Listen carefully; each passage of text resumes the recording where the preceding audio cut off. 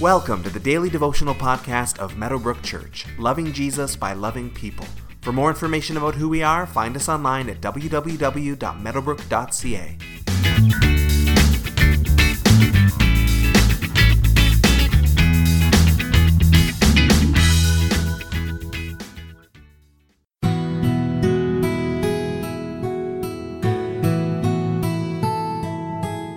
Sometimes movies have a great aha moment where the tables get turned. The nerd wins over the bully, or the arrogant person gets put in their place, or the snarky, popular, pretty girl loses the handsome male lead to the smart, kind girl, whatever it may look like.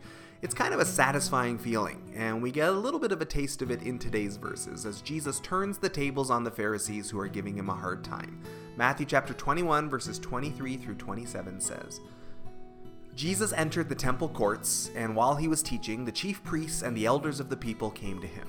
"By what authority are you doing these things?" they asked, "and who gave you this authority?" Jesus replied, "I will also ask you one question. If you answer me, I will tell you by what authority I'm doing these things.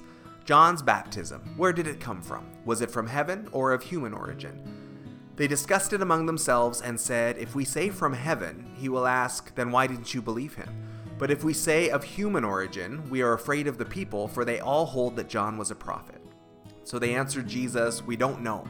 Then he said, "Neither will I tell you by what authority I am doing these things." As Jesus enters the temple courts and begins publicly teaching, the religious leaders come questioning. What authority are you walking in? Who gave you your authority?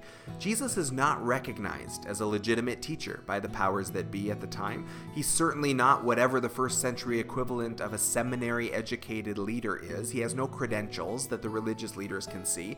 They don't appreciate that he's teaching publicly in the temple. That's their job, and they want answers. Who do you think you are, is the subtext of their question. But Jesus turns the table. Answer me this, and I'll answer you your question. And he essentially asks, was John the Baptist sent by God or not?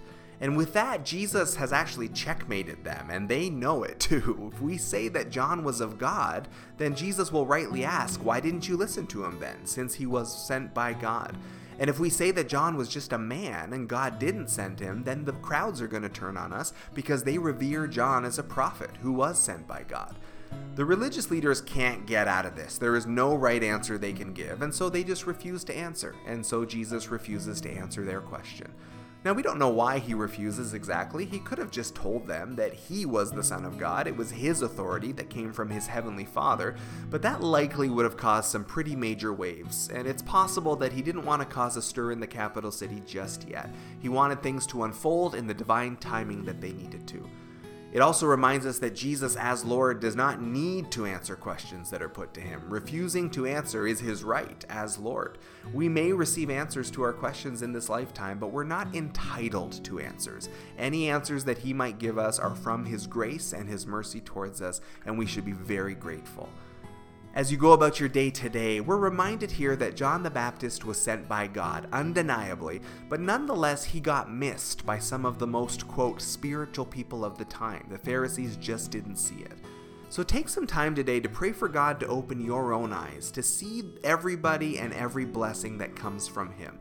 Even if you don't connect with them or appreciate their ministry, pray that you don't miss out on God's minister as the Pharisees did.